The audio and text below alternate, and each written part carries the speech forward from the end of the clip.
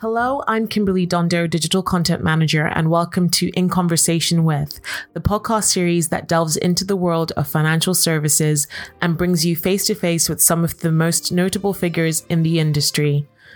Listen as we discuss topics that are currently facing the industry and hear from visionary CEOs to disruptive innovators as we bring you a diverse array of voices and perspectives. We'll explore the challenges they faced, the lessons they've learned, and the insights they have to share about the ever-evolving landscape of financial services. Hi, I'm Lois Vallely, Chief Reporter for Money Marketing, and joining me today is John Griffiths from EBI. Thank you for joining me, John. Good to be here. Thanks. So maybe you could start off just telling our listeners a little bit about you, how you got to where you are today, and what you do at EBI, and maybe a little bit about EBI as well for anyone who doesn't know what you guys do. Sure, yeah. So I'm John Griffiths, Investment Product Manager at EBI, where I'm responsible for investment research and investment communication. My background is in the fund management and investment consulting industries, where I've worked in a range of client-focused and analytical roles. And to introduce EBI, so we're a discretionary fund manager based in the Midlands, focused on delivering evidence-based, sustainable and low-cost portfolios. We recently passed 2 billion assets under management, with most of this invested in our factor-based and ESG integrated Earth portfolio range. Cool. Sounds great. So ESG is obviously a huge topic, and especially with sustainability being such a big thing in sort of in the public arena now. So it's obviously a big thing for advisors as well. But also very complicated. There's lots of different definitions for different types of sustainable investments. What do you think are the main differentiators between sort of the broad categories of ESG, SRI, ethical impact investing? Because there's so many words. Could you just sort of explain a little bit about that first to start off? Sure. Yeah. So I agree that the range of sustainable investing definitions can be a bit confusing to navigate. Part of the issue is that we haven't really had set definitions in place, and so the understanding of a definition can vary from person to person. Let me run through how I see some of the main categories. So I'll start with ESG integration. So this is the explicit inclusion of ESG factors into the investment process, while typically still seeking to maximize financial return. Next, we have negative or exclusionary screening. So this is the exclusion of certain investments due to them not meeting specific criteria, which are usually sustainability or values-based. In comparison, we then have positive or best-in-class screening. So this is the inclusion of certain investments due to them meeting specific criteria or because they're considered better positioned than their peers to manage sustainability risks or opportunities. We then have ethical investing. So this is more the traditional sustainable investing approach, which considers values to a greater extent along with return and historically involved negative screening on a values basis. We also have SRI, so socially responsible investing. This can involve both negative and positive screening by investors really seeking to align values and manage financial risk and return. And then finally, we have impact investing. So this targets investments with the aim of making a positive and measurable impact in environmental or social terms. So yeah, that's the kind of run through I'd give. There's a range of other terms as well, but yeah, they're some of the main ones. Yeah, perfect. No, thank you. That's really helpful. I might actually write a glossary or something to go alongside this podcast just so people can refer back. But yeah, really helpful. Thank you. Obviously, the FCA, the Financial Conduct Authority, is sort of doing stuff to try and help in this area as well. They've got their sustainability disclosure requirements, regulations. And as part of that, I think they've got this whole sort of sustainable labelling system. What impact do you think that's going to have on both the advice profession and, I suppose, financial services more widely? Sure, yeah, and I can provide a bit of background if that's useful. Yeah, that'd be great. SDR. Yeah, so yeah. I'm sure, as many of your listeners will be aware, so the FCA published its consultation paper on sustainability disclosure requirements, SDR, and investment labels back in October 2022, and it's expected to publish its final rules and guidance in a policy statement, which has been pushed back to Q4 of this year. So broadly speaking, the FCA is seeking to build a framework around sustainable investing. And this includes clamping down on greenwashing with the regulation covering sustainable investment labels, as you mentioned, and restrictions on the use of sustainability-related terms in marketing. As part of the labeling measures, the FCA have proposed 3 sustainable investment labels in the consultation paper. Broadly speaking, these are so firstly, sustainable focus. This is products investing in assets that meet credible standards of sustainability or which align with a sustainability theme. Secondly, we have sustainable improvers. So this is products investing in assets that may not be sustainable now, but have the potential to deliver measurable improvements in sustainability over time. And thirdly, we have sustainable impact. So this is products investing to achieve a positive, measurable contribution to real-world sustainability outcomes. There's a range of other proposals included in the consultation paper, for example, covering disclosures and reporting, as well as a general anti-greenwashing rule, which will come into force immediately on publication of the policy statement. And this will just reiterate that communications around sustainability-related claims must be clear, fair, and not misleading. Mm-hmm. So that's the background. In response to this, we welcome this regulation, the clampdown on greenwashing, and the greater transparency around sustainable investing that we expect it will lead to. One of the problems that I think many of us in the industry would point to is the myriad of different definitions regarding sustainable investing styles, as we briefly discussed. So, these definitions can be unclear even for professionals in the industry. So it can obviously be even more confusing for the wider public and end investors. So in light of this, the FCA developing common language around investment labels and the use of terms is a positive step and really will help investors in making decisions around investing sustainably. That being said, there's been some areas where we've seen some pushback from the industry, just to pick one. So, for example, portfolio managers such as DFMs, there's currently a draft requirement for 90% of a portfolio's underlying assets to have received a label in order for the portfolio itself to receive the label. So clarification has been sought in relation to this to confirm if this includes diversifying assets such as cash, as well as clarifying the situation where a portfolio invests in funds with a mixture of labels rather than just one label, and whether a threshold of lower than 90% might be more appropriate. So we're looking forward to the release of the policy statement in Q4, where the regulator has landed on a number of these issues. Yeah, no, definitely. It sounds like, though, so if these things come into effect as soon as the policy statement is published, but there's still things that are unclear, is that a bit difficult for people in the industry because they're going to have to sort of prepare for something and they're not 100% sure about exactly what it means? Yeah, so the thing that comes into effect immediately is just the anti-greenwashing rule, which is just a tightening up of language, effectively, just emphasizing existing rules that are in place. So there's an implementation period of between 12 to 18 months, typically for portfolio managers. So we've got a bit of time to prepare. Nonetheless, we're all paying close attention to the regulation, and we've got the draft. So it's going to be really interesting to see what has changed when the policy statement's released in Q4, and then continue the preparation from there. Yeah, definitely. So it could be anything from early October to end of December, then Q4. So we'll look out for it. Yeah. Exciting. Yeah. I did want to talk a bit about, obviously, there's a lot of uncertainty in the market at the moment, economic sort of upheaval and things. Has that had an impact on performance and take-up of ESG portfolios in your sort of experience? Have you noticed anything? Sure. So we've obviously seen some volatility in markets in recent years, really, particularly as we entered into the rate tightening cycle, along with the war in Ukraine and the subsequent sanctions and the energy supply crunch. So we did see sustainable strategies that held an underweight position to energy were impacted by this as the energy prices rose. However, there would have been a wide range of outcomes depending on the type of sustainable investing strategy used and the screens that were adopted.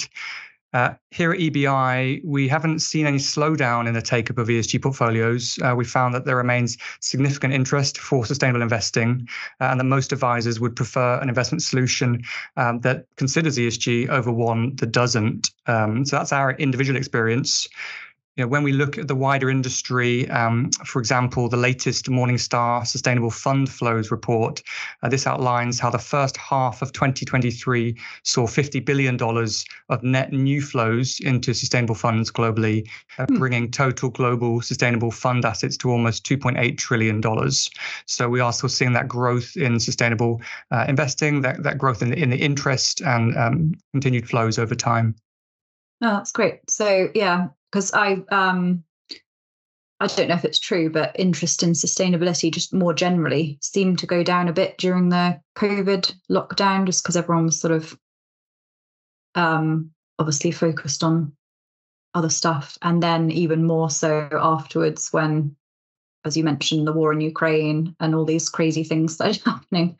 But it's good to hear that it's not influencing the take-up of ESG portfolios in the longer term. So, yeah. So obviously, I'm always interested by the term greenwashing, because I think even that term itself has different definitions. So I just wondered if quickly you could maybe say what your definition of greenwashing is, or what you understand to be greenwashing. Yeah, so broadly speaking, greenwashing, you could say it as making it sustainable related claims or claims around green investment. And it doesn't need to necessarily be limited to the investment industry, but overemphasizing claims around the sustainable attributes or the green attributes that are not borne out through reality. So in particular in the investment industry, this has been levied, say, over the past 5 to 7 years, where there was and has been a big adoption of sustainable strategies, and then some repositioning of existing strategies that weren't sustainable and just putting a sustainable badge on them without maybe changing too much of the underlying process. And so this occurred to some extent. I mean, people would disagree on the extent of that, but it definitely is an issue that does need addressing. So that's why I think many in the industry would welcome this regulation, this SDR regulation, just so that there is a clear and equal footing for firms around funds and what can be classed as sustainable using these labels and what can't. Yeah, and I know in the US, there's been some sort of anti-ESG backlash in certain parts of the US. Do you think this is going to have any sort of impact on UK or European markets? Yeah, it's a good question. So there's definitely been some concern over a backlash against sustainable investing in the US. So broadly speaking, what's occurred is that officials across a number of states, mostly in the South, have launched investigations into investment managers regarding sustainable investment frameworks and ESG-related shareholder votes. So, we've seen that. And alongside that, some legislators have passed laws requiring government pension funds to divest from managers who consider specific ESG concerns. So it's a really interesting story to follow. Of course, while it's not positive in itself, I would make the case that this anti-ESG backlash is actually an indicator of success, and that we've seen rapid moves across the world into sustainable strategies. And the situation in the US seems to be a response from ESG detractors from a position of weakness, I would say, in relation to the growth that we've seen. I also think there's a fair amount of political posturing in relation to these moves, most likely. But in general, while the press is really focused on this anti-ESG backlash in the US, the direction of travel more broadly has been overwhelmingly towards a more sustainable future. And this includes in the US with the Biden administration's $370 billion green subsidy package this year, as well as developments in states such as Wyoming, which earlier this year voted against a number of anti-ESG bills as well. So that being said, note, of course, that the US remains a dominant player on the global stage in terms of influence and power. However, it's not been the leader in ESG investing and sustainable investing, with this mantle really being taken by Europe, which has the most advanced ESG practices and adoption. So even if we did see extreme anti-ESG legislation introduced in the US, say even at the federal level, we wouldn't expect this to impact the industry or flows in the UK and Europe. Instead, it would likely mean that the market leading position of UK and European investment houses in the sustainable field would only increase. Okay. So more generally then, sort of overall, what do you see as the outlook for sustainable investing going forward? Yeah, so I think the outlook for sustainable investing remains extremely strong. ESG information is part of a wider package of information available for companies, with ESG risks being a key area to consider alongside financial and other risks for a firm. ESG risks can be and often are material and impactful. So thinking back to when Volkswagen got caught cheating on the emissions tests, it became clearer in hindsight that their poor corporate governance structure most likely played a role. And so an ESG-focused investor may have been able to better understand that risk profile ahead of the events that transpired. So in general, using ESG information when analyzing potential investments seems to me to be putting yourself as an investor at a significant advantage compared to those that aren't choosing to. Yeah. Mm-hmm. Alongside this, I'd point to the overarching environmental and socioeconomic trends at play, including climate change. I think 2023 has been another wake-up call for people around the world that climate change is a process that's occurring at a global level, is speeding up, and will have an impact on all of us to different extents. So when faced with this scientific reality, it's extremely important that the world moves towards a sustainable future as quickly as possible. And sustainable investing is one part of this. The power that each of us wields in terms of where we choose to allocate our assets or where we help our clients allocate their assets is an extremely significant one. And of course, alongside this kind of scientific reality, we're seeing governments, regulators around the world catching up and developing regulatory and policy frameworks to help their countries move to a more sustainable future. And this includes SDR and SFDR in the investment industry. So, these initiatives are here to stay. They're going to become more targeted over time and more impactful over time. So, for us, investing in line with this scientific reality and these emerging regulatory and policy frameworks rather than against them seems like an obvious path forward at this point as the world moves to a more sustainable future. Mm-hmm. Yeah. So to any of our readers who comment on my articles going, well, our clients aren't interested in ESG, so we don't need to do anything about it. You probably do. Just saying. Yeah, I would agree. Yeah. So just finally then, what can financial professionals in general do to increase their understanding of ESG? Because it sounds like they do need to. Sure, yeah. So there's a range of great resources out there that can really help develop understanding of ESG and sustainable investing. This includes formal qualifications and certificates. So from personal experience, I can recommend the certificate in ESG investing, which is provided by the CFA Institute. It does a great job of covering a wide range of topics across environmental, social, governance.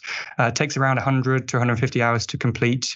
You can study for it in different ways, depending on your investment style, on your learning style. And you don't need to be a CFA member to obtain the qualification. So I'd recommend that one. And there's also the CFA UK certificate in climate and investing. So this one really focuses in on the climate side, specifically going into a good amount of detail on climate science, policy responses, and the significant shifts that we're seeing in the investment landscape as a result of this. Study time is similar between the two. And again, anyone can sit for the exam. There's also a good range of books out there. One we recommend here at EBI is called Your Essential Guide to Sustainable Investing.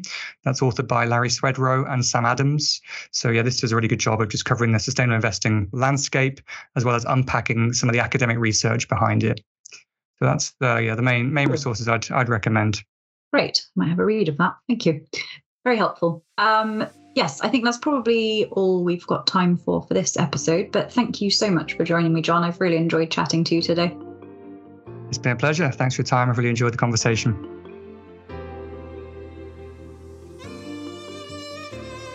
Thank you for listening to In Conversation With. We do hope that you enjoyed it. Please do keep up to date with all our new releases via Podbean, Apple Podcasts, Spotify, and everywhere else you get your podcasts from. You can also keep up to date with all our new content published on the Money Marketing website, as well as our print edition Money Marketing magazine. So make sure to subscribe.